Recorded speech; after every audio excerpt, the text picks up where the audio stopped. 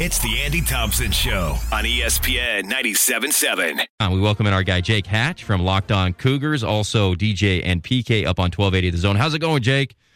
Doing well, guys. How's it going? I'm doing good, man. A tough weekend for BYU. There's a lot to discuss. The first thing I want to ask you is Kalani's first thing that he said after watching tape today was there's a lot of positives, or how did he put it, Jake? Because it was basically there's a lot of things that gets me excited about this next week based on the film, but this is the worst film anybody has ever seen, right? I mean, so tell me about your reaction to what Coach Satake said today. I think the biggest thing is he's trying to inject some confidence into his guys. He was pretty down on his team Saturday night. If anybody listened to that post-game press conference, you could tell that he was hurting a little bit. And obviously, I think he was trying to inject some positivity into the conversation today via the media. We all know that any of you, I guess I'm pulling back the curtain a little bit for some of your listeners. When coaches talk to the media, they're talking to their players in a roundabout way. Sure. I think he was just trying to inject some positivity and motivate his guys a little bit. It will remain to be seen if that actually plays out and if it works. Yeah, there's a balance between that. Every head coach has got to balance this, which is speaking to the players, keeping their confidence, but also wanting to take accountability for the fans' sake who are pulling their hair out. Right, that's got to be one of the biggest challenges for any coach.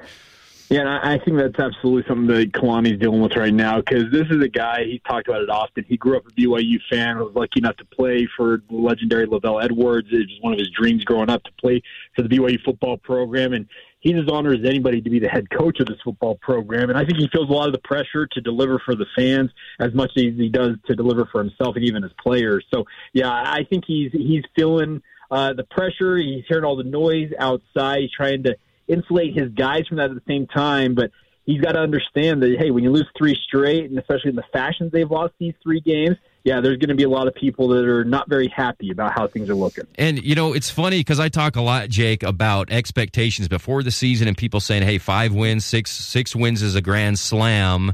But then when you're in the thick of it going through these losses, I guess that you lose that perspective sometimes about going into the season. What do you think about that, I guess, now at this point in the season, kind of benchmarking it against what you thought in the preseason, what they could do?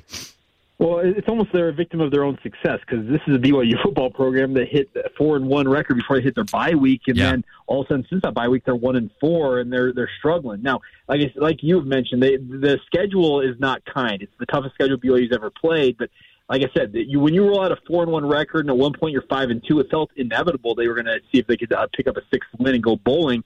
But suddenly you're looking like you've absolutely hit the skids, and more likely than not at this juncture to say that they're probably going to go 5-7 and miss out on the postseason. I think that's what most people are upset about, is that it looked almost inevitable they were going to make it to a 6-6 record at minimum year one.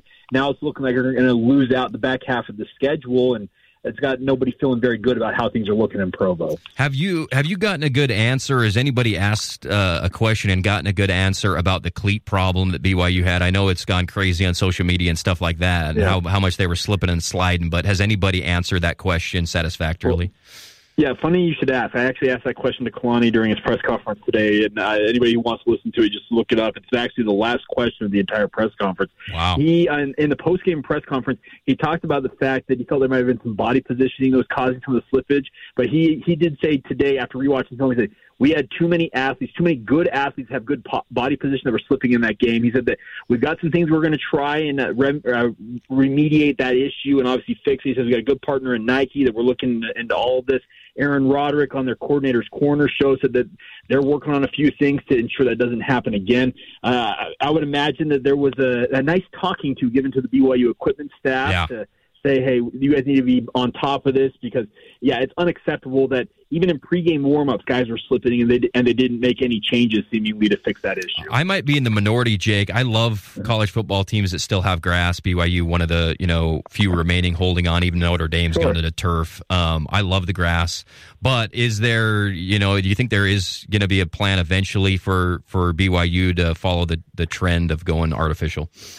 I can see why they might consider it, but I think the conversation right now, you're seeing in the NFL, they're talking about maybe forcing all NFL teams eventually to go back to playing on natural exactly. grass. Yeah.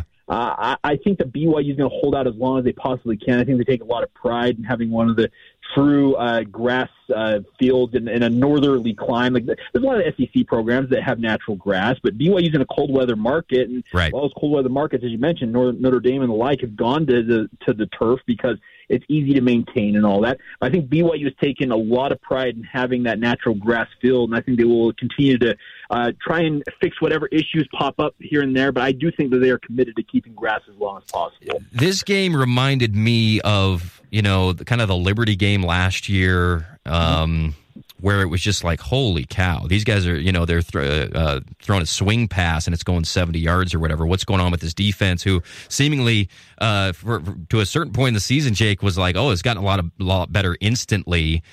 Still not great, but a lot better than last year. What is I know it's all speculation, but your read on this team, just kind of the story last year was giving up on the coaching staff.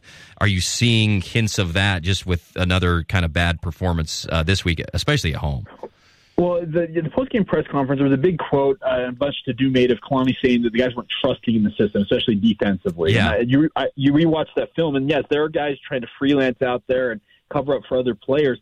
I think the biggest thing is these players, when things aren't going right, they're reverting back to how they were operating, as you mentioned, during that 2022 season against Liberty and the like. Yeah. When you see guys all of a sudden like almost making up their own play on the fly and trying to just make that big play. I think they've, in some ways, reverted back to that. I think the messaging, at least from what I've heard from Kalani today, is guys, trust what we're doing here. Have trust that your teammates are going to do their job. But he talks about having their guys do their 1/11th. Yeah. And I think a big part of that is building that trust and having those guys remember, hey, you guys had moments early on this season against the likes of Arkansas where this defense has worked. Trust it. And it's easy to think, okay, I'm going to go make a big play, because these are young men who think that they're all that, and for good reason, because you don't become a college football player without that self-belief and having that type A personality. But they do have to have a little bit of that trust factor re-injected to them. I think that the coaching staff today has been kind of reminding the guys, saying, hey, we know what we're doing here. We have a proven track record of this defense working at multiple football programs. Let's get it going here, trust in it, and eventually it is going to click and it's going to work. You talk a lot about making a big play, especially on that defensive side of the ball. If we flip it over to the offense, we know it's been a little while since BYU's made big plays on the offensive side of the football. 13 points against Iowa State, 7 against West Virginia. You know the routine. What do you think going into the game against Oklahoma? What do they do at the quarterback spot? Does it matter at this point? Are you leaning in any particular direction? Well, based on just the performance against Iowa State, you'd be very tempted to go right back to Keaton Slovis, but all the comments from Aaron Roderick and Kalani Sitake today essentially indicate that he is not still 100% in terms of his recovery from. He was injured, as they mentioned. The injury has knocked him out, I guess I should say, happened against Texas late in that game, and it's got him on the shelf since then. Now, it is going to be a learning process for a kid like Jake Retzlaff. We all know that. So I just think you just stick with Jake Retzlaff, and you're going to have to let him play through this. He's going to benefit from the fact he's getting these reps and going up against the likes of Oklahoma. There's nobody really bigger that you can go up against and get legit looks at top shelf competition. So, yeah, he's probably going to struggle, and you are a 20, last I saw was 24-point underdog in this game as a home team. So it's not a good situation to be stepping into, but I think at this juncture, you just play Jake Retzlaff and say, you know what, we're taking the bad with the good, and the hope is that down the road, maybe as soon as next season, he morphs into the quarterback you believe he can become. If BYU goes on to lose, as you know, they're going to be underdogs in the next 2 games. They got to go to Stillwater, their last game, Jake.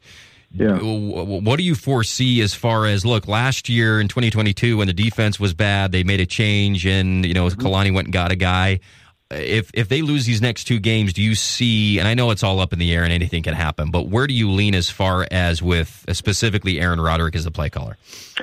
I think that Aaron Roderick gets a pass, at least for this season. That may be pie in the sky from my perspective, but this is a guy that not too long ago, he's put 2 quarterbacks into the NFL, and there'd be some that argue, well, maybe they're quarterbacks that transcended what Aaron Roderick was doing. Okay, great. It's the egg and the chicken analogy.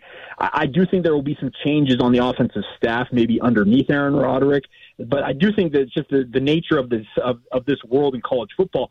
when you don't get the type of results you expect, well, guess what? You've got to do some things to change it up. And they've had quite a bit of continuity on that offensive staff since Aaron Roderick took over as the offensive coordinator. So they may need to stir it up, bring a new assistant or two into this program just to shake things up a little bit. And we'll see. But I do think that Aaron Roderick, from my perspective, his job is safe for at least this year. Now, if you go out there and have another offensive output, which is historically low, like they're putting up this season, next year, I think that's when you start to have that conversation. And then lastly, Jake, I talked about this at the beginning of my show today about where BYU is positioned NIL-wise, and I know that this has been talked about a lot before the season, but I was kind of getting into it thinking, man, this is a new era of college football where you can transcend your restrictions, you know, if you're a private school, if you're a religious school or whatever, and honor code and that type of thing, if you have money. And it seems to me like BYU could do a much better job than what they currently, I know they got Coug Connect and the Royal Blue, you know, collective and stuff like that, but what is your opinion about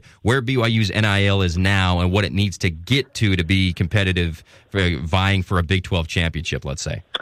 I do think that they're efforting. I will say that. Like you mentioned, Coug Connect as well as the Royal Blue Collective, which is the preferred one. That's the one the university has endorsed. But both of them are trying to do their best to help BYU out. Could they be doing more? Yes, I think you always can be doing more. But the biggest thing for me is you got to get some of the people in terms of the BYU leadership. Now, I know that NIL is supposed to be completely separate from the university, but the NCAA rules allow you to essentially endorse these collectives. Well, BYU could do a lot better in terms of endorsing the collectives and telling their fans, getting the message out there that if you guys truthfully want to compete, if we want to compete at the highest level, as the fan base wants BYU to compete, we need an injection of cash. And the way to do that is to support these collectives. I don't think that messaging has gotten out wide enough, and it needs to come from the university level. That's a great point, and I completely agree. Jake Hatch, you hear him on DJ and PK every day, also daily on Locked On Cougars. Make it your first listen every day to get the best of BYU football. 2 games left. Jake, thanks so much for making time for us, and we'll talk to you again soon, man. Absolutely. Thanks, guys.